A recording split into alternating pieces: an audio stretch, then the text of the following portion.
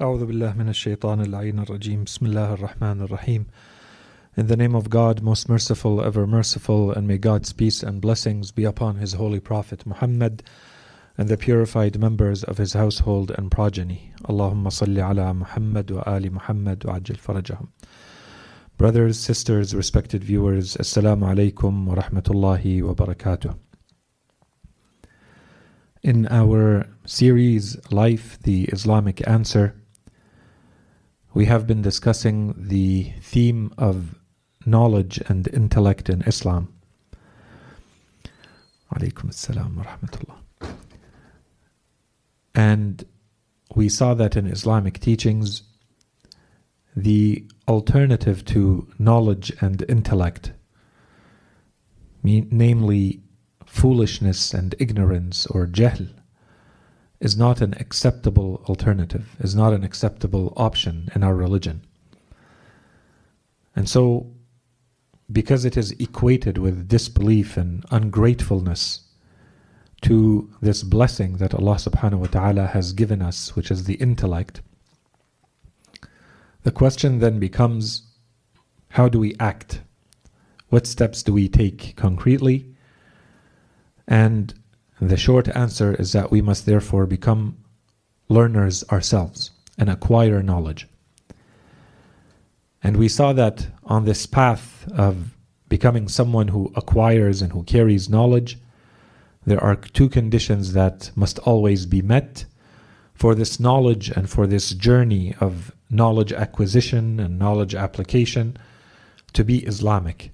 And those conditions are that all this effort in its entirety is an effort with true, sincere intentions, and that the intent is also to apply it to the best of our abilities. The knowledge does not remain at the theoretical level. Knowledge is not equal to an accumulation of data and information and memorization of megabytes and gigabytes of knowledge and the sense of information.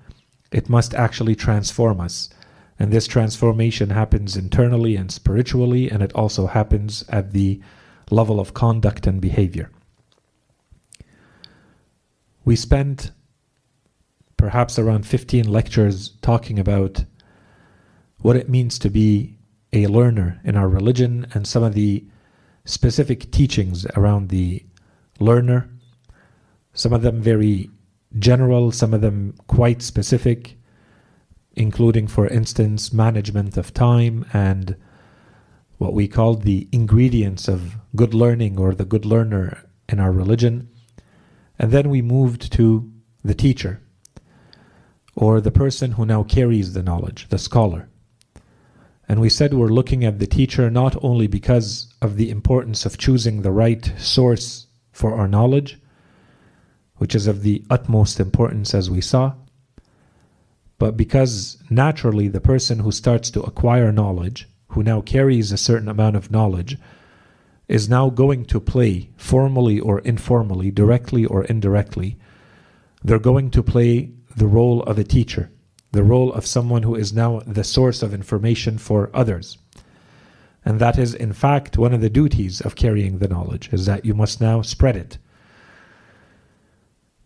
And secondly, we said that we're not only looking at the teacher or the scholar as this person we aspire to be perhaps at some point in the future, or the person that we look up to as the source of information, but also as the person that we must now start to become.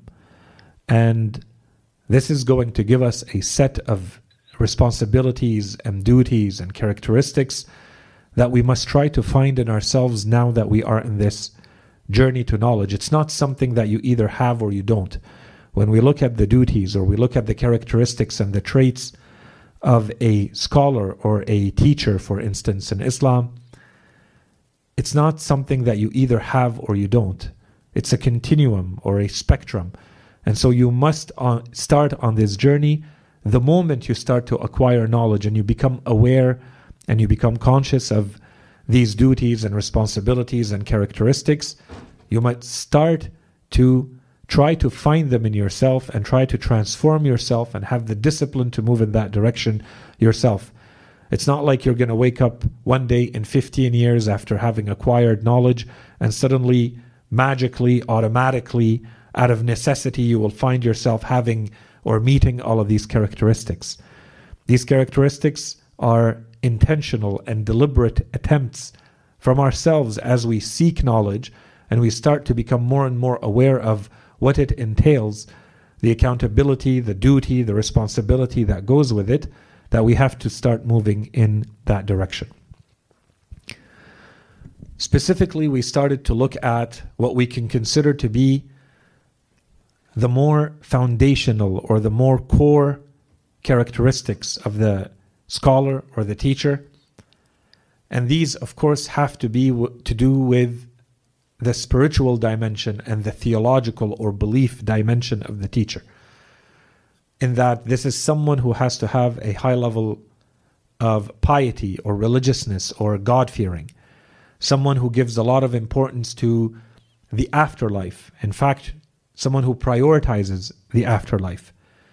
Someone who acts in a way that matches what they preach. And we spoke, I think, at length also about the importance of making sure that this person is not obsessed or compulsively obsessed with this world and worldliness and the material dimension of this world. And we said that in addition to all of these, and inshallah we spent sufficient time on these, there are also personality traits or moral traits that our religion has pointed out specifically and explicitly with regards to the person who carries knowledge, to the scholar and the teacher. And this is, inshallah, to us going to provide clarity that knowledge is not only information that we carry, it is transformational, yes, deep within, but it's going to show in the manner in which we carry ourselves in this world, in basically every dimension, in every area of life. You are going to find the traces, the effects of the knowledge that is carried on the person who is carrying that knowledge, if it is true knowledge. And so we said beyond the knowledge itself, there are a number of spiritual, theological traits, and inshallah those have become clear. We talked about nobility of character. We talked about arrogance and the tyranny of knowledge. That unfortunately the human being by nature, the moment they feel that they are self-sufficient, the moment they feel that they have a certain amount of power, whether that power is in the form of social status or the form of money and wealth or the form of knowledge, then the person naturally has a tendency, the human being has a natural tendency to become arrogant, to feel superior, and to start being abusive. And this is what Allah subhanahu wa ta'ala refers to when the human being acts in this way as dhulm. And the first type of dhulm is the dhulm of the self. This is a transgression, an act of abuse against the self. When you act in this way, you are the first to become harmed with this type of behavior. And in other verses, the Holy Quran talks about طغيان. إن الإنسان ليطغى. The human being does طغيان, which is to transgress, to go beyond the border, beyond the limits of where he should stop. He goes beyond. When does he do that? الرآه استغنى. When he sees himself having غنى, having self-sufficiency, having power. The human being goes in that way. And so we saw that in our religion, there's an emphasis on these moral traits, these moral characteristics in our religion, because the human nature tends to go in those pitfalls, specifically when it has power. And knowledge is certainly one type of this power. And then as we said, we talked about what we called the personality traits or the moral traits, including, for instance, foolishness, neglect and heedlessness, talking too much, not knowing what to say, when to say it, who to say it to, and in what way. And inshallah, we're going to try to finish that today. We spoke about jealousy and envy very quickly, and inshallah, we'll refer to it today again. And of course, as we said, arrogance was also a recurrent theme. We spoke about silence, I think, as something that should go hand in hand with any discussion about someone who starts to play a little bit more formally, especially the role of the teacher or the scholar, because your main job is going to be to communicate. And so this becomes an easier pitfall to fall into. And so there has to be a special attention as we start moving in this journey of acquiring knowledge. Of course, the tendency is going to be that we want to share the knowledge that we have. And so we started to talk about the importance, in general, we spoke about the importance of silence.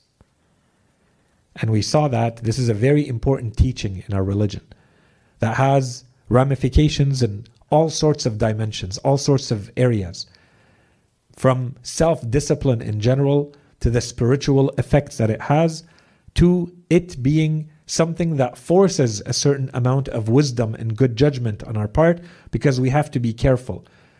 When I'm about to say something, I have to be careful. Is this something I should be saying? Should I be saying this at this time? Should I be saying this to this person, to this audience?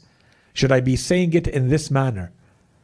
Right? And all of these become factors that we have to take into consideration before we start to share the knowledge. So inshallah, this part, this dimension, this whole topic is clear. When we talked about the importance of silence and why we're linking this whole topic to what we were talking about, and we said that there's a caveat. This is not to say that silence is always supposed to be the default option. We said that the silence has to be a deliberate choice, a strategic decision at times. You're choosing to be silent because it's the right thing to do, not because of incompetence, not because of lack of knowledge, not because of a lack of ability to speak, but because this is the right thing to do. And this was an important point. We saw in a number of ahadith how for knowledge to bear fruit, as the ahadith were saying, to give us the benefits and the product that we're looking for, it has to be accompanied by this notion in the teachings and the narrations called hilm. Hilm meaning wisdom or good judgment or compassionate patience. And so one form of this hilm is oftentimes going to be silence. Or if it's not complete silence, then at least to consider silence as an option. Maybe before we continue to wrap up this topic today, a quick link to this idea of once we have truth, once we carry a certain amount of knowledge or truth, we feel that we absolutely have to share it. This is a harmful idea, and it can be a dangerous idea, and it's usually a foolish idea. It's a very superficial understanding of religion if it is derived from an understanding of religion. Oftentimes it's not even. It's a simple human tendency that when you have something that you think is worthy of being shared, then you want to share it. And there's nothing wrong with that in itself. But as we said, we have to be careful in how it is shared. Because at times, this is simply not the right information or the right audience or the right manner in which it's going to be shared. And sometimes it's a matter of timing. Sometimes it's a matter of, do I know how to share this information in the most appropriate way? There is this hadith that, among many, many examples, at one time, I'll spare the details of the hadith for now, otherwise it'll take us in a completely different direction. But there's one of the companions of Imam al-Sadiq alayhi salam who comes to visit the Imam and he has some questions for Imam al-Sadiq. And he, the companion, the narrator, says that I entered when there were people gathered around the Imam and I asked him so and so. He asked him a question. And the Imam gave an answer. And then after the people left and this companion remained behind, the Imam visibly, clearly frustrated, I won't say necessarily angry, but he wasn't happy with this situation. And so you would think the Imam would be, alaykum assalam wa rahmatullah. The Imam is someone who carries the knowledge, who carries the truth, who always wants to guide people. And here is one of his companions, we can assume to a certain level a scholar, who is coming to the Imam to learn. I mean, what could be wrong with any of this? Why wouldn't all of this scenario make the Imam happy? No, the Imam was not happy. He told him, why did you ask me about such matters at this time? And so there's a whole, ending to the hadith. But just from this in itself, this is a very big lesson. This man did not act on his knowledge. This man did not preach. This man did not lecture. He's not even sharing the knowledge. This man simply came to the Imam and asked about something. And the Imam is basically telling him, it's not wrong to ask. He's telling him, why did you ask me about this matter in this setting, at this time? Which tells us the Imam was not happy that he's asking about this topic in front of those people. And it could mean that the Imam, one interpretation could be that the Imam is telling him this is perhaps a personal matter. Not personal in the sense that this is intimate between you and I. But perhaps your level of knowledge, your level of faith and belief allows you to understand this topic and to ask it in this way, and I can answer you, but not in public. This audience, these other people sitting here, should not be exposed to this knowledge. Not in this way. So the Imam could be telling him, wait until we're alone. Or be more careful next time, that when you ask something like this, you might be putting your life in danger. Or putting my life in danger. Which is exactly, most likely, what the Imam meant in this case. The Rawi, in fact, when he narrates this hadith, he says who and who were among those who were sitting. So this is already a clue for us that perhaps some of those who were sitting were not necessarily loyal, good followers of the Imam. Maybe they're working as spies for the Abbasids at that time.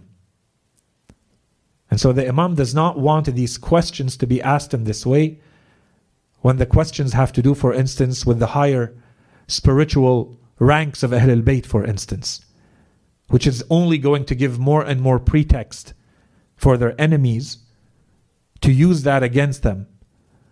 Right? This is their leader, this is what they believe in, these beliefs are false, and this is the truth. Except that because of the setting, because of the audience, because the Imam can't, if it's a question, the Imam is not going to give a 6-hour-long lecture to explain all beliefs, from belief in God and religion all the way to establishing the ranks of Imamah. And in fact, this is exactly what the Imam says, the ending of that hadith. He tells him that our love, people's love towards us has been hidden now. And their hatred towards us is being spread. So the Imam is justifying. He's saying this is going to be used. The manner in which you ask the question means that this question is now going to be used, and whatever answer I give, you're putting me in a situation where either I don't really give you the real answer, I can't give you a complete answer, I may have to use full dissimulation and give you a false answer, because there's much more harm in answering the question appropriately. All of this because, and we spent a lot of time on this topic, learning how to ask, when to ask, and from whom, and in what setting. You'll remember when we were talking about the learner and the importance of asking and the wisdom around it. But this is to say the Imam is reacting this way, and this person did not even act based on their knowledge yet. This is someone who's asking about the knowledge, and the Imam wasn't happy with how the question was formulated because of the setting. So this is to come back to this point that it's not just because you carry knowledge that you now have to go and share that knowledge with everyone.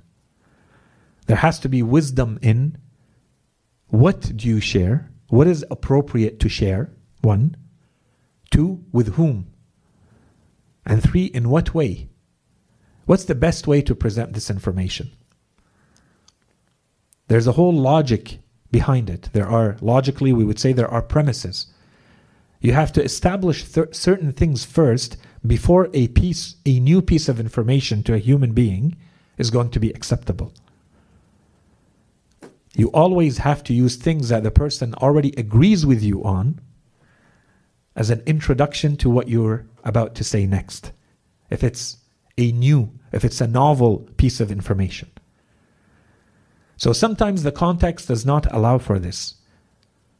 And unfortunately what we see, and this is why I took the time to make this point, it should go without saying, and based on everything that we've said, this should be clear. But I'm making it a point because unfortunately this is oftentimes something that we find in our communities from people who are very well-meaning, with good intentions. I now have what I consider to be a certain amount of truth, a certain amount of knowledge about something. So therefore I feel like I should be going and sharing that with others. And the worst part of that is at times I become very critical of those who are not sharing the same ideas or the same truths or what I consider to be the same truths with others. I consider perhaps their faith lacking. They're not at the right level of belief, as though belief is just one layer and one level.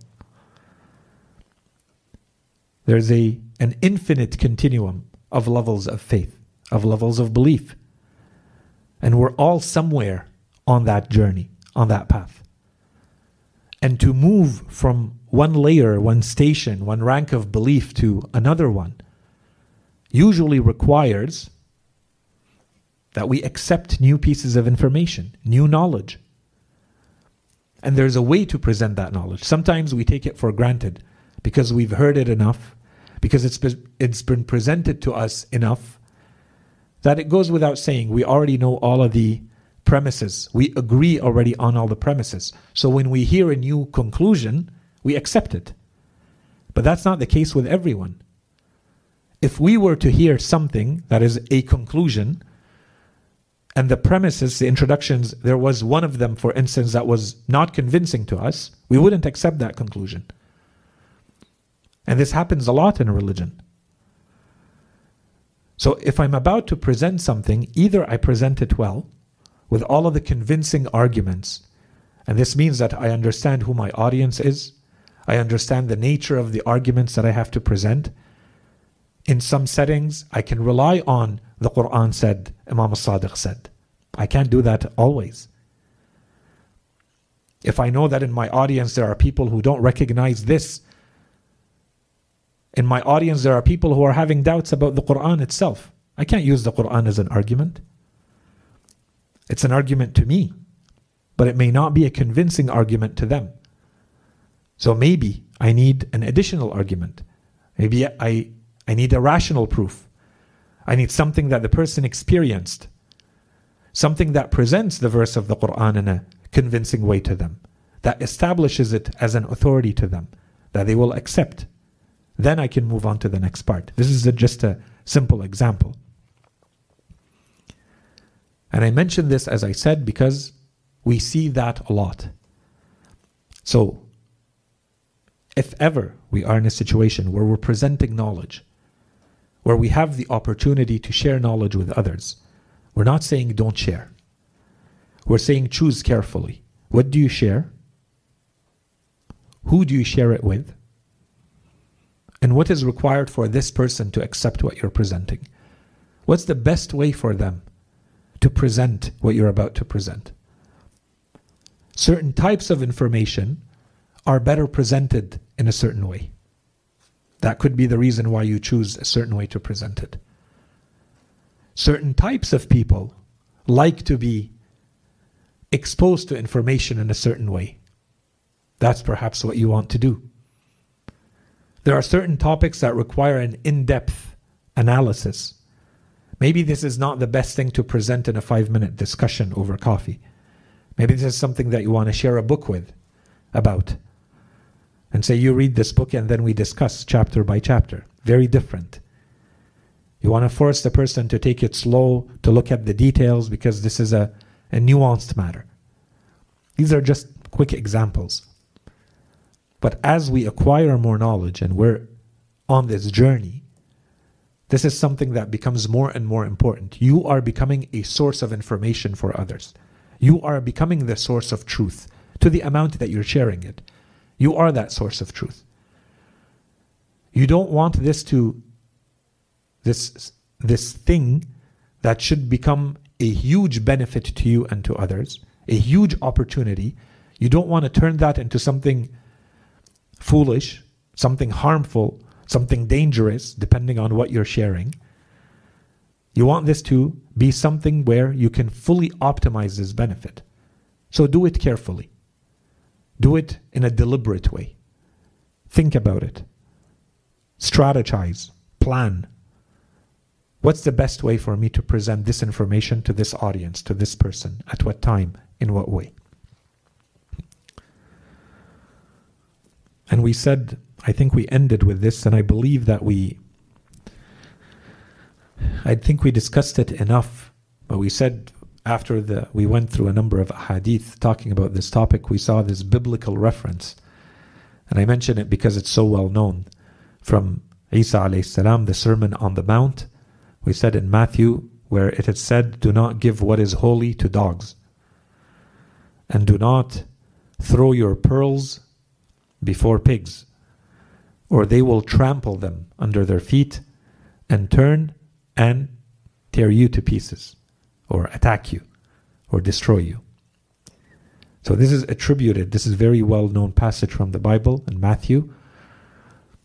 This is attributed to Isa alayhi salam.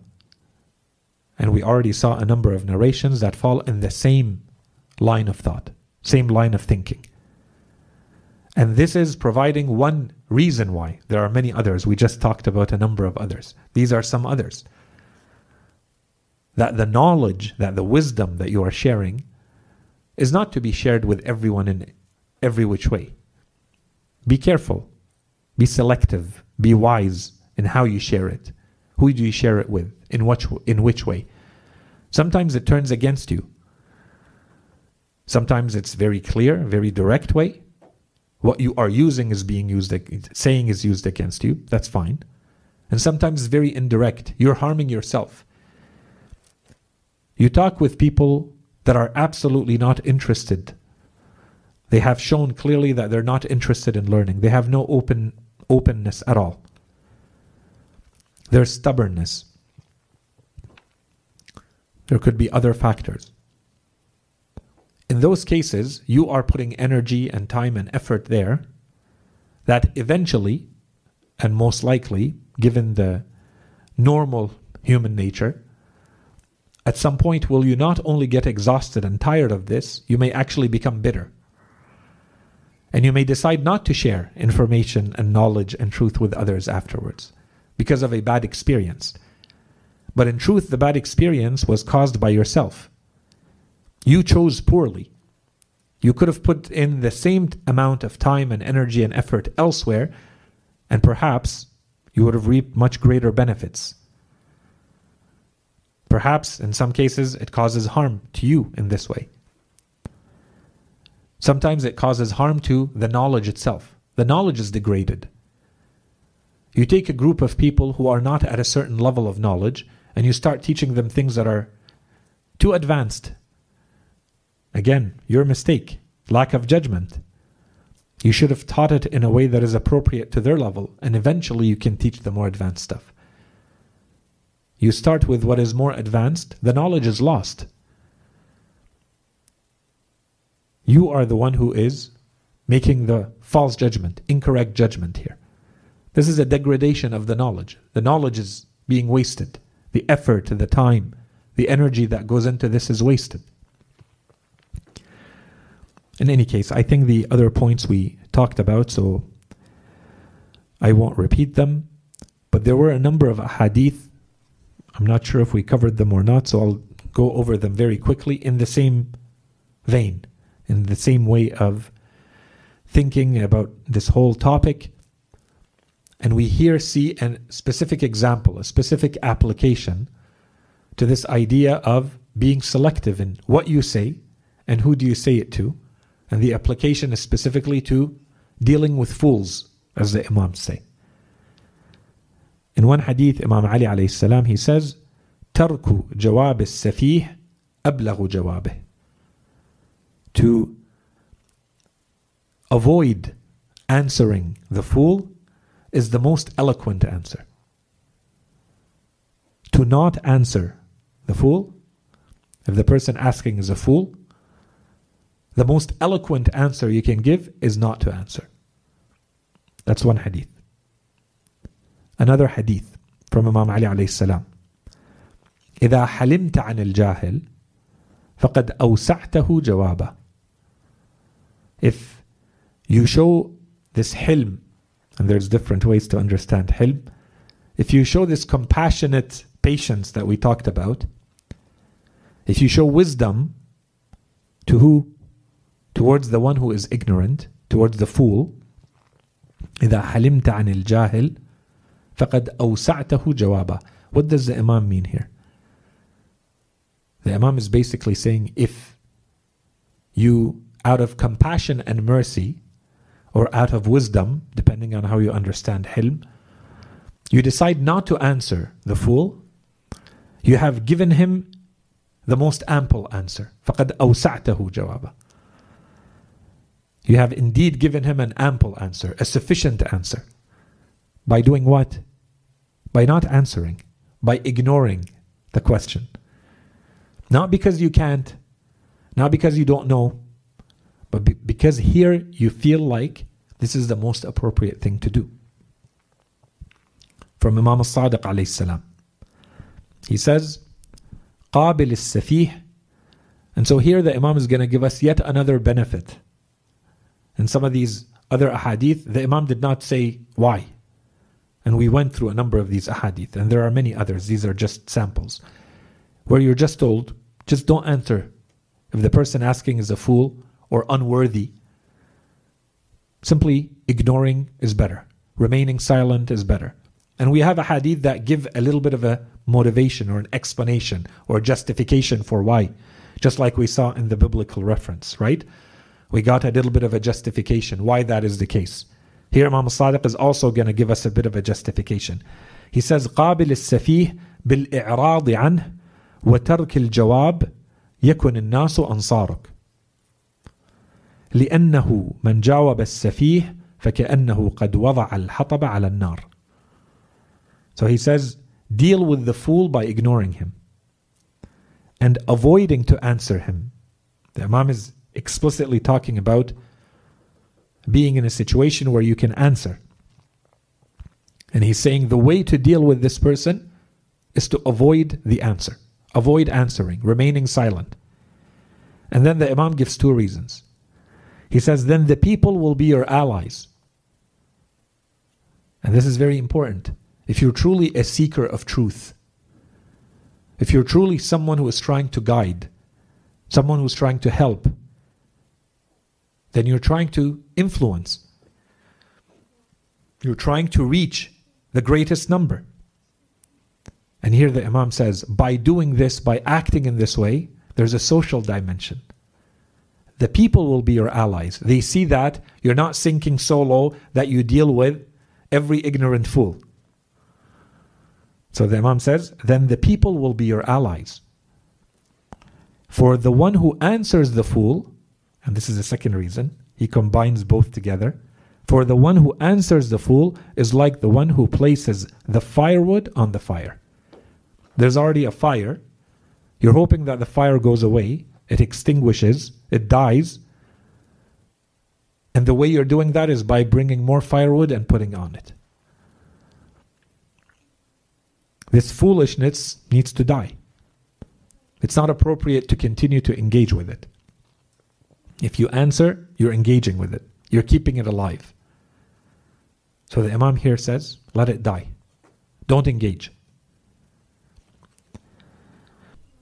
Okay, let's continue with the moral traits. I think with this we can wrap up the whole discussion around silence, around what do we say when and to whom and in what way. In the moral traits, we already mentioned a few of them. There's a couple that are explicitly mentioned, as we said, because of human nature. One of these, in addition to arrogance always comes back around a couple of types of power, as we said. For instance, people who are rulers. For instance, people who have social status. And for instance, people who have wealth, and people who have knowledge. And so the Imam talks about jealousy, envy, as being that other trait that always accompanies knowledge. In this hadith, Imam Ali alayhi salam says, and there are multiple ahadith from other Imams, especially from Imam al-Baqir, very similar, perhaps one word different. He says, لا يكون العالم عالما حتى لا يحسد من فوقه ولا يحتقر من دونه ولا يأخذ على علمه شيئا من حطام الدنيا. So the one does not become a scholar, the Imam says, one does not become a scholar until he abstains from envy, jealousy, envy, over those above him, those better than him, depending on how we understand fawqah. And we have many ahadith, by the way, related to this. I'll come back to it. وَلَا يَحْتَقِرَ مَنْ دُونَهُ. This is arrogance. And he abstains from being condescending towards those below him. You see, this is human nature. You have a certain amount of power, something that is desirable. You want more of it. Who has more than me? Now I feel jealousy and envy towards them. Who has less than me? I might become transgressive, abusive. I want to dominate. I will condescend. The Imam says, you do not become a scholar if you carry these characteristics, regardless of how much knowledge you're carrying. These are moral traits that are going to cancel out your title of being a scholar.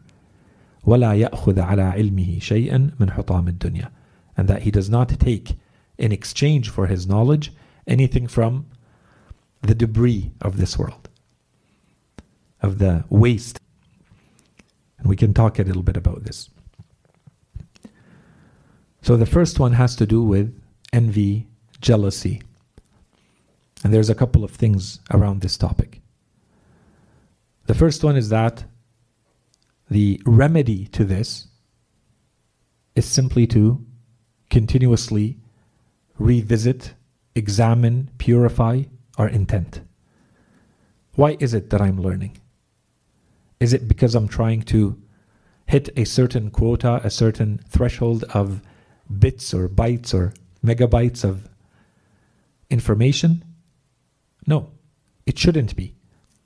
That's the means. But that's not the end. The end is that there's something spiritual. There's something theological. This brings me closer to God. I'm on my own journey. It's not about who has more than me, unless it is in the sense of ghibtah. And we could, go on a tangent here and spend another 15 lectures on this topic of hasad. So the idea that when you do have something, and it is something desirable, it's good to want it. And it's good to recognize that others have it, and that you also want to have something that is desirable. The issue, and where it becomes this envy, or the negative sense of the jealousy, is when you want what they have in it by itself, in the sense that you no longer want them to have it. You want to be the only one who has that. You want them to have less of it or none of it, so that you're the only one who has it. It's not that they have something good, and I should also aspire to have something good, while praying and wishing and hoping for them not to lose any of what they have. In fact, I should be asking God to multiply and amplify what they already have. If you find yourself unable to do that with anything, including knowledge, it's very difficult for you, it's troublesome for you that others have more knowledge, then you're starting to fall in that dangerous pitfall of envy and jealousy. And we have a number of ahadith. As I said, I'm trying not to go on that tangent of hasad and ayn and so on and so forth. That will open a whole theme, and we'll need a few lectures on that. But this is certainly something that is recognized as being true. This is a real phenomenon. It affects us. The Holy Quran talks about this, right? وَمِن شَرِّ حَاسِدٍ إِذَا حَسَدٍ. You ask Allah subhanahu wa ta'ala, you seek refuge in God from a number of different types of evil in the world. One of them being the envy of the one who envies while he envies. That specific moment when he is feeling the envy and feeling the jealousy. وَمِن شَرِّ حَاسِدٍ. It's not just from the envious one. مِن شَرِّ حَاسِدٍ إِذَا حَسَدٍ. In that specific moment when they are experiencing the envy and the jealousy. You're asking Allah subhanahu wa ta'ala to protect you against that. In other words, the Holy Quran is saying this is a very specific type of evil. It requires the protection of God. This is real. It's a type of negative energy that you have towards other things. And the Holy Quran seems to be saying that it definitely affects other people. That negative energy I feel towards another human being will affect them. So that part is there, but if you go back, this is as a topic, as a theme, I think we all know that there is an effect just by the fact that Allah subhanahu wa ta'ala or our religion says that this is something forbidden. This is a sin. So we know that there's an effect to jealousy and envy in the afterlife. That should be established. So there's already an effect or a harm awaiting us in the afterlife. In addition to this, it's affecting our spirituality. And there are multiple ahadith around this. That it burns away at your faith, at your belief. This belief that is so hard to build, so hard to take care of and to make grow. And yet here you are bringing something that just burns it, that eats it away. And this is exactly how it is mentioned in a number of ahadith. That it eats away like fire eats wood. It eats away at your faith, at belief. To feel envy and jealousy towards others. It talks about, in a number of other ahadith, when it talks about hasad and envy, it says that it is at the root of every problem in this world. When you encounter problems, things are just not working out the way they're supposed to in this world. Just problems and difficulties and hardships and challenges, and the root of a lot of that in our ahadith, somewhere in there, someone in there, or perhaps more than one person, they are experiencing, they are feeling envy and jealousy. We have ahadith that talk about physical health. Ahadith that say that the person who feels envy, who feels jealousy, is someone who will be carrying an illness physically in their body because of it. So we could say, this is one way Allah subhanahu wa ta'ala is punishing this person spiritually. But those ahadith don't seem to be saying that. They seem to be saying there is this feeling that you carry, envy and jealousy, that has a physical impact on your body. It will lead to an illness. And we have ahadith, and everybody talks about this, huge popular theme today, that the person who carries envy, who feels envy and jealousy, is someone who can never know happiness. Mental health, mental well-being. If you carry envy and jealousy, no matter what you do, there's something restless that does not allow you to feel happiness in this world. You have to purify yourself, to cleanse yourself from envy and jealousy, so that you can feel happiness again. So there's a psychological aspect, there's a physical aspect to this, in addition to what we can consider to be a social one, a spiritual one, a theological one. Our religion has emphasized, a lot of energy is spent on this. So we keep all of this in mind, and we know, this is one example here, لا يكون العالم عالما حتى لا يحسد من فوقه. This is one example. I don't think I stayed away from many other ahadith that we have that talk about hasad specifically. I thought this would be enough to talk about the topic, specifically about scholars. One of the worst types of hasad in this world, we have riwayat that say there are two people who have a special type of hasad. They experience hasad more than anyone else. It's much easier for them to fall into hasad. There are two factors that make people more envious in this world. And we've seen both. We've talked about both. One of them is wealth and money, and the other is knowledge. That a lot of the hasad of this world, we have a hadith that say a lot of the hasad of this world is concentrated in the scholars. The hasad that they feel towards each other. So when we know this, there's already a warning. Even before you go into somewhere, you already have a warning that says, be careful, this is an area where a lot of people slip up. Warning, there's danger here. Stay clear. It means that you have to be extra careful. It requires an extra effort.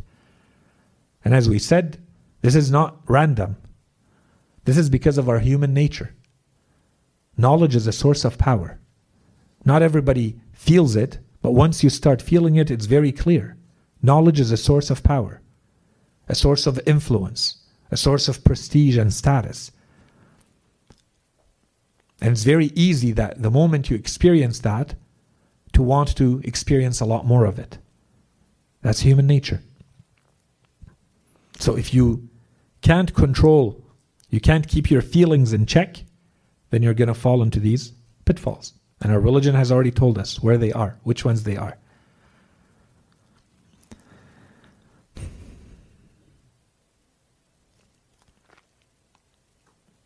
The second part, I think when it comes to the second statement of this hadith, I won't spend more time on it. I think we spend a lot of time on it already. When it says, and he abstains, one does not become a scholar until he abstains from envy and until he does not act in a condescending way to those who are below him. So this could be below him in every way, including in knowledge. And then that's the last part that I think perhaps we can say a couple of words. And again, this would require a whole lengthy discussion.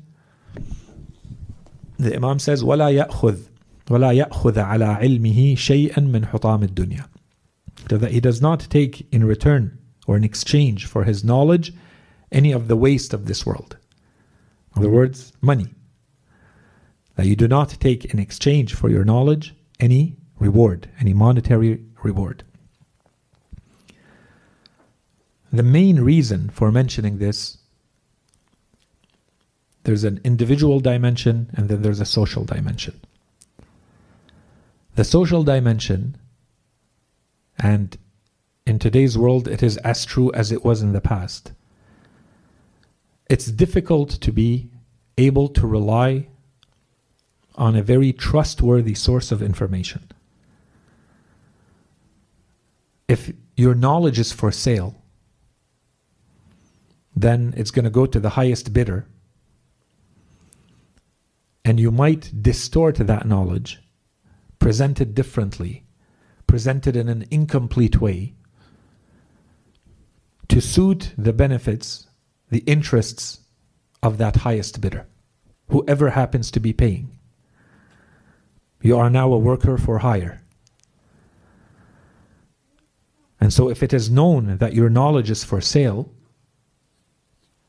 and you understand, or others understand, such as rulers, authorities, anyone who has a position where they need to influence people,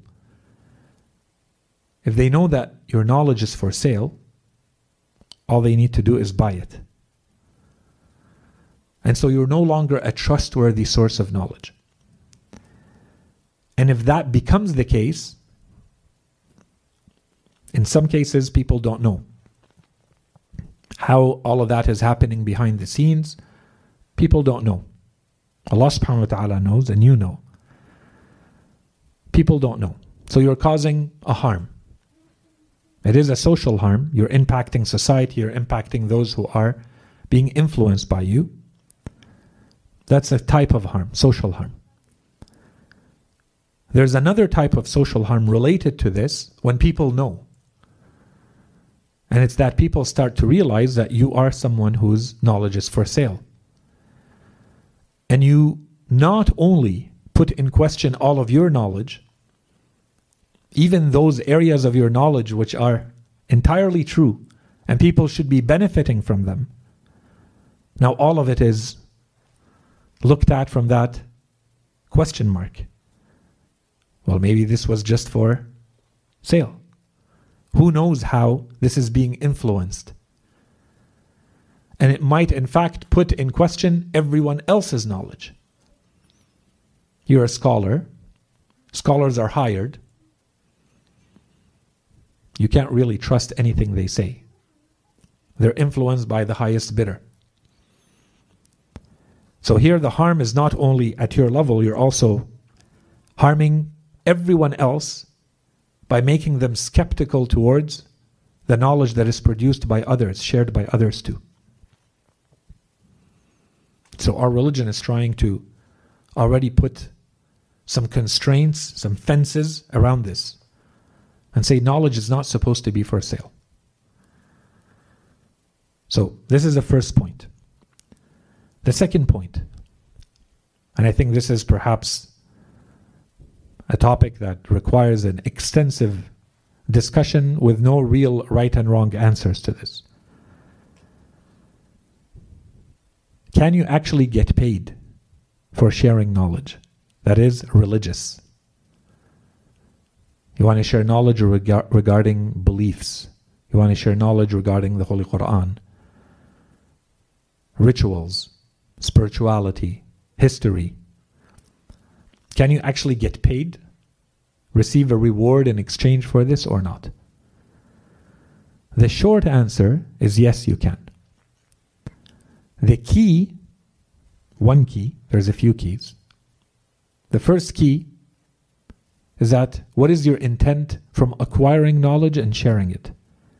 Are you sharing the knowledge to receive the reward? Or is the reward coming as a secondary outcome of sharing the knowledge?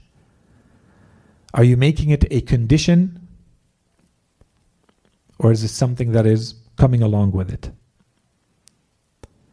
And what's the type of information? What's the religious act that you're performing? Is it an indispensable act? Or is it something that our scholars consider to be a secondary act? If you don't teach this piece of knowledge, will the person not be allowed to pray? Will not be able to pray, to perform their wudu, for instance? In that case, you're not allowed to hold back.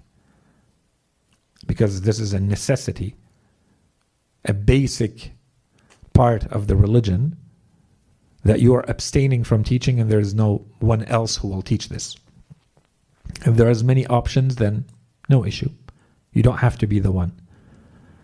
But if you are the source of knowledge, if you are that source of information, and it is something necessary for the person to be a believer, and you refuse to share that knowledge, then this is considered a sin, and you're not allowed. And we have a number, not a lot, but a number of specific acts that have been also mentioned, for which you're not supposed to receive any reward.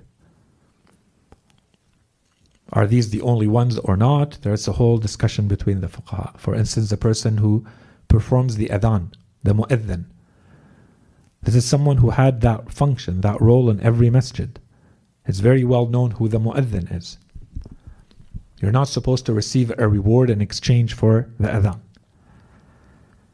Or if you perform the rituals of death, for instance, someone who has just passed away, and all the rituals of death, the burial, the prayer, the ghusl for the person, the takfeen, you're not supposed to receive a reward in exchange for that.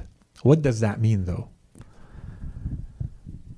Does it mean that if someone comes and says, you've performed all of this, you spent the whole day with us performing the rituals for our deceased and our family, may Allah subhanahu wa ta'ala protect all of you and your families, here's a certain amount as a gift. Are you allowed to take that or not? Yes, you're allowed to take it. But if someone comes to you and says, someone just passed away, we need you to come, we're not sure how to perform the rituals, we know you know how to perform the rituals, can you please perform? And you say, on condition that you pay me X dollars. That would be haram. You can't do that. And this is why, when you go back to the principles in our religion and how all of this was done, even in the times of Ahlul Bayt alayhim as-salam, and I think today this applies a lot more. And as I said, this is a very big topic and it would require some social discussions, many. In the times of Ahlul Bayt alayhim as-salam, when you go back to the people who were teaching others, who were playing the role of the religious authority and sharing knowledge and teaching others, of course there are Ahlul Bayt, but there are dozens or hundreds of others performing that role with Ahlul Bayt alayhim as-salam. Their students, their teachers, their followers that the Ahlul Bayt alayhim as-salam themselves, the Imams, would send all over the land. If we say none of those people are receiving any amount to do this work, then how do they live? So the issue is not that you receive or not. It's that you can't make this a condition, and what is it that you're teaching? And how indispensable is it? And to what extent are you the exclusive source? Ahlul Bayt alayhim as-salam would reward all of these people. Today we would say, they're performing a social duty or a public interest duty. Just like people work in the government. We call them public servants. They perform a public service. So who pays them? The state. The state pays them for performing a public service. We say this person is dedicating themselves to a service to the public. This was the case at the time of the Imams, and we talked about this at length. To become a proper learner in Islam, you need to dedicate yourself. It's a lot of work. So you have to decide, these people who are now supposed to be the sources of knowledge, what's the quality that you expect from them? You want them to be amateurs? Or do you want them to be professionals? Maybe. How much effort should they put into this? Is it realistic to expect them to achieve this level of expertise and to be professionals in their field, to have this level of knowledge in their field, without support, without recognition, without some sort of infrastructure that supports it? This was not the case at the times of the Imams, 14th centuries, 13th centuries, 12th centuries ago. Imagine today. if you want to be a dedicated professional in religion, how many areas of expertise do you need? And is it realistic to expect someone, let's say everybody has a really strong background in religion, everybody studies their religion, and then you reach a certain point in life and then you have to go and live your life. Sustain yourself, sustain your family, have a livelihood. This is what the Quran says. From every group, there are a few who should dedicate themselves to go and acquire deep understanding and knowledge. This is the category we're talking about. We're not talking about, the commoners. The Holy Quran recognizes that everybody can be that professional, that dedicated expert. Take as an example, all of us, some of us, most of us, those who have gone, let's say, through high school, who have completed high school. Let's say you were a top student, very strong. You studied algebra and calculus. And this was 20 years ago. You were a good student, you passed your grades, you passed your exams with flying colors. And then you go on to live your life that has nothing to do with math. You never go back to algebra or calculus again.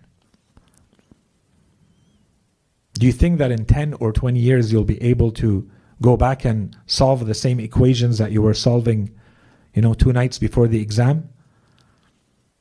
No. Why? Because it requires practice and expertise. And if you don't stay in it, day in and day out practicing, it goes away. Religious knowledge is exactly the same way. You might spend 10, 15, 20 years studying all sorts of fields in religion. Rijal, fiqh, aqaid, usul, akhlaq, arfan, whatever. If you don't keep that knowledge fresh, if you don't apply it day in, day out, if you don't look at what's happening in the world in this field, what are the new theories, what are the new publications, how do they differ, are there new ideas, new arguments that suddenly have to change, some of the things that you thought you knew, they have to be revised. Can you do that on the side while you're running the rest of your life? It's impossible. And that's why we say you have to be realistic here. If you expect these people, because we're talking about the scholar and the teacher, if you expect these people to be experts and professionals, dedicated, and I say this because I, as many others I'm sure, we often hear a critique of sometimes the level of expertise that we see from a scholar, from a speaker, from a lecturer. We have to ask ourselves the question first. As me, as an individual, or me as a member of a community, what's the standard that I expect? That's what I feel I'm entitled to. What's the standard that I expect? Fine. Now, what am I doing to support that standard? When I go to university, I have a certain standard in mind that I expect my university prof with a PhD to be teaching at. And I'm doing something to support that. I'm paying $300 to $600 every course, right? For 39.5 hours a semester. What am I doing to support this level of expertise in religion? If I really think and I really expect that level of expertise.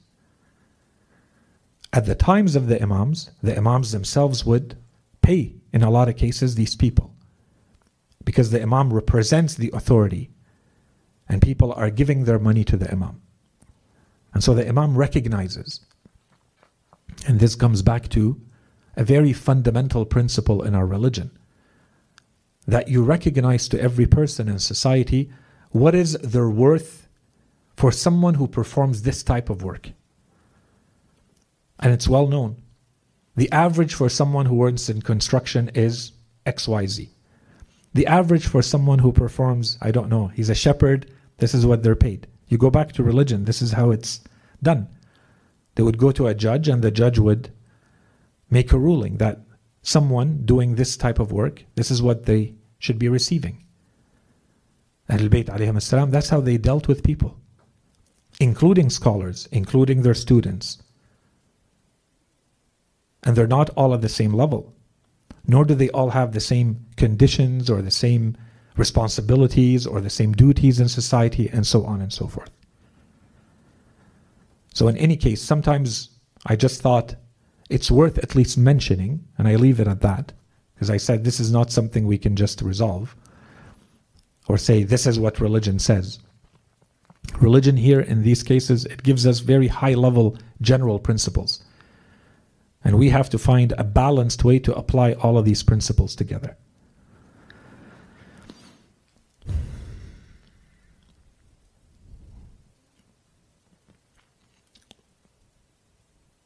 I'm just looking at the next hadith and wondering whether I should stop here or continue. I think I'm going to stop here, and inshallah we'll continue next time. Inshallah we'll try to wrap up the moral traits. Prayers in about 20 minutes. So until here, inshallah, it's becoming clear that in addition to what we refer to as the theological characteristics, the belief characteristics of the scholar, and the spiritual characteristics of the scholar, that there are personality traits, there are moral traits, and those traits go way beyond the amount of knowledge you carry, your ability to deliver that knowledge, that you're a good lecturer, you're a good communicator. We began this series on the teacher with that. We said this is someone who has almost an expert level of knowledge of how to communicate and how to argue and how people think and how to convince them. You'll remember that. All of that should go without saying. All of that is still the case. But the more we're going in the characteristics now, we're starting to see that beyond the knowledge itself, that there were theological traits to the scholar.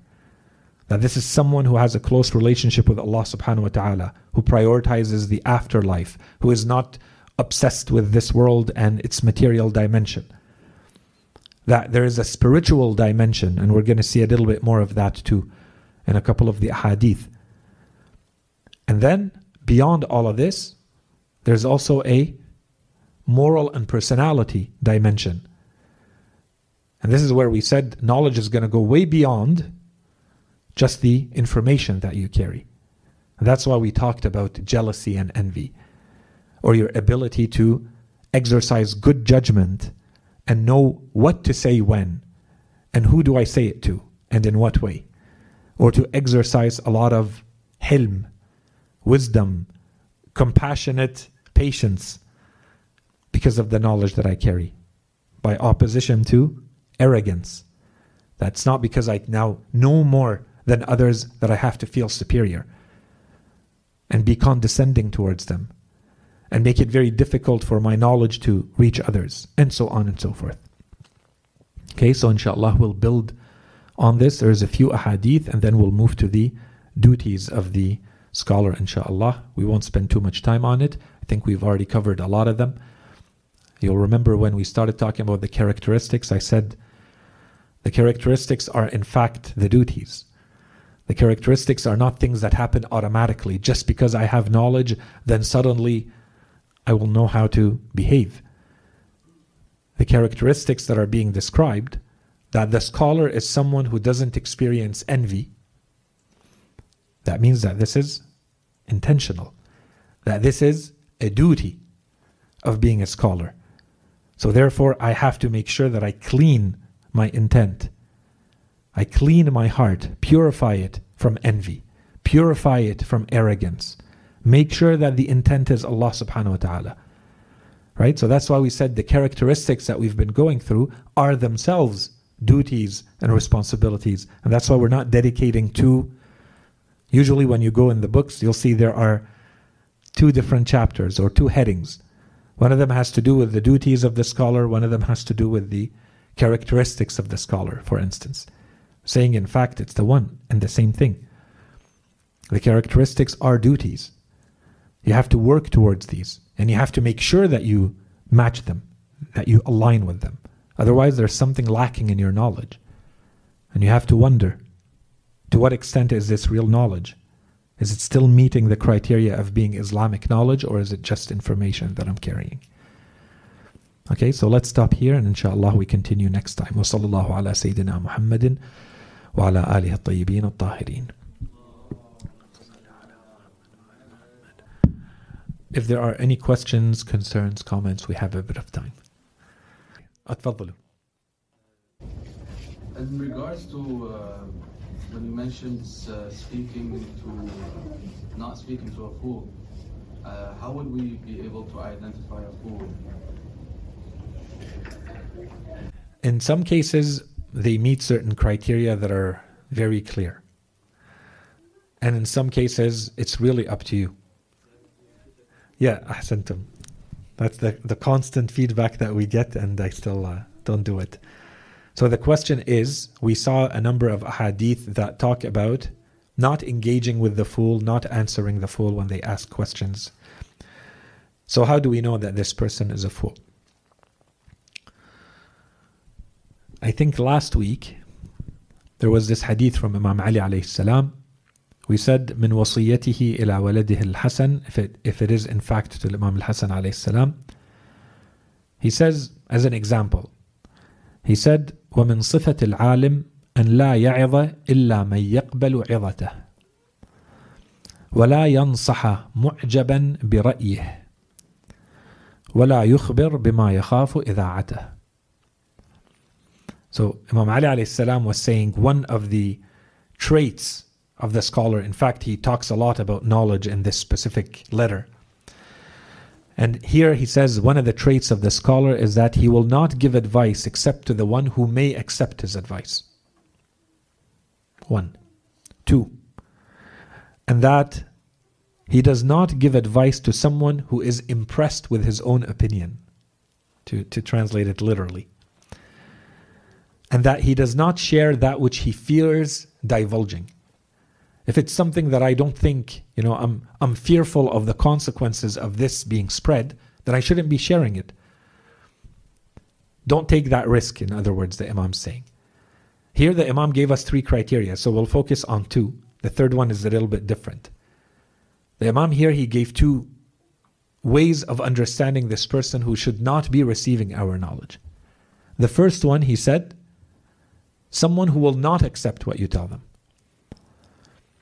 Of course, in this case, you have to have a logical reason for thinking this is not someone who will be guided, let's say, who will be open to what you have to share.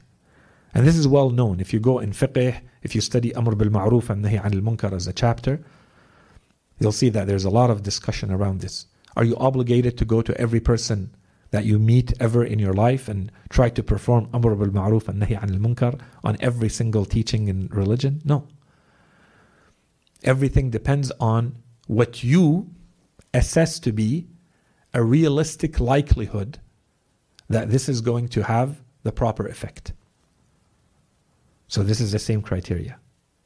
If this is someone that has been a proven track record of being stubborn, maybe put your energy elsewhere. That's one. So stubbornness would definitely fall there. The second one is وَلَا يَنصَحَ مُعْجَبًا بِرَأْيِهِ. Someone who will only use their own conclusions. Not open to hearing anything from anyone else. Does it mean that you absolutely have to stop and not share anything? No. And none of this is, by the way, a fiqhi teaching that we're saying it's haram for you to teach or to share. This is a recommendation that if you feel, for instance, that someone is too impressed with their own opinion, too arrogant to listen to what you have to say, too stubborn to listen to what you have to say, maybe move on to someone else. And there's a lot of other But these, I went to that one because we spent a bit of time on this hadith last time. So we have some criteria that tell us what is foolishness, and when people act foolishly, what does it mean? And those, I think you can if you have the choice. We don't always have the choice. Sometimes, yes, the person might seem, by your standards, to be a fool. They're acting with a lot of foolishness. But he might be a family member, and you care deeply about them. I wouldn't say in those cases you just stop giving answers and trying to guide, for sure. And so this is, of course, going to apply. Here we're talking in general. As I said, as you move into the public sphere with that knowledge. Make sense? Allah antum. I mean, just to add to your point, when you mentioned about selling your knowledge to the highest bidder, I think like it sounds like like you're like a person sometimes doing it willingly, but I feel like in a lot of cases it has a lot to do with pressure, fear, and force. Like a lot of people who have knowledge throughout history, even in our current time, who have a lot of knowledge or are looked at by the public to have a lot of knowledge and a lot of influence, are usually like pressured by authorities to lean towards their desires, and they set an examples to them. So for example, they'll have one or two who are firm on what they stand by, and then they punish them, and then the other ones who are weaker, they fear. So I feel like the more knowledge you have and the more influence you have, and I'm not sure if it builds you, but I think you have to prepare yourself that your tests are becoming more difficult as well. So in the question is, or the comment is, I don't think it's a question. It's not a question actually. I was wondering, because when you mentioned that, I referred to this ayah from Surah At-Tawbah, verse 9. Bismillah ar-Rahman ar-Rahim. Sorry, verse 8. اشتروا بآيات الله ثمنا قليلا فصدوا عن سبيله إنهم ساء ما كانوا يعملون. So one verse, and another verse when it talks about the story of or like the event of Muharram and the story of Imam Hussein alayhi salam. يسألونك عن الشهر الحرام, and then it goes ولا يزالون يقاتلونكم حتى يردونكم عن دينكم إن استطاعوا. So in that sense, it's like it's talking about the group, the specific group that follows the path of the imamah, and that group in its sense, like it's, how do I say, it's like implied, not stated, but they carry some sort of knowledge, right? That, for example, the majority would not accept to. So Allah used the word of yuqatilunakum, which means, so as the more knowledge you have, the more you have to be prepared for a harder test, that you could face perhaps in the future. So the question about, or the comment about making sure that your knowledge is not for sale, and when you go through history or even through society, you see that it's not as easy to apply.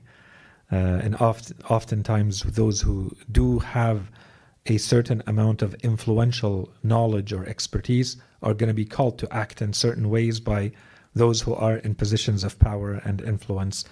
And so therefore the tests multiply and combine and accumulate over them 100%. That is the case. These are the laws, the social laws that the Holy Quran talks about. And inshallah, we'll talk about that a little bit later in the series too. That there's definitely, as a human being's level of faith increases, so do their challenges and their tests in this world. It goes without saying, right? From the first level of belief to the last one. And the lives of the prophets and the saints are best example of this. And the Quran talks about this. The beginning of Surah Al-Rum. Right? Surah Al-Ankabut. حَسِبَ النَّاسُ أَن يُتْرَكُوا أَن يَقُولُوا آمَنَّا وَهُمْ لَا يَفْتَنُونَ. Do people think that just by uttering the words and saying, I have believed, that that's it, and they're going to be left alone without being trialed and challenged with tribulations? So your true faith has to go through tests, and to the person who carries knowledge, the test is through their knowledge and what they will do with it. Just like the person who, has money, and the test is going to be through money. And the person who has health, it's what are they doing with their health, and so on and so forth. So ahsantum. For the second verses, of course, that would not necessarily be considered the tafsir of the ayat. If you have specific narrations that mention that this is the interpretation, then this is what our scholars would refer to as the application of the interpretation. Otherwise, the verses itself, when you read them, they're certainly, like when they were revealed, they were true. So when they were revealed, and Imam al-Hussein alayhi salam, for instance, is not even born yet, or he is born. Surah At-Tawbah was revealed later, but he's still a young child, and the verse is not necessarily talking about just that one instance. The verse is explaining a general rule, right? And so it can be applied to a number of instances, and then you will have a very clear, much clearer, much truer example of it. And this is sometimes what is used in the riwayat of the Imams to show that this is the best interpretation or the best application of the verse. But the verse applies to many other situations. So it was just a clarification. Otherwise, ahsantum. وصلى الله على سيدنا محمد وعلى آله الطيبين الطاهرين.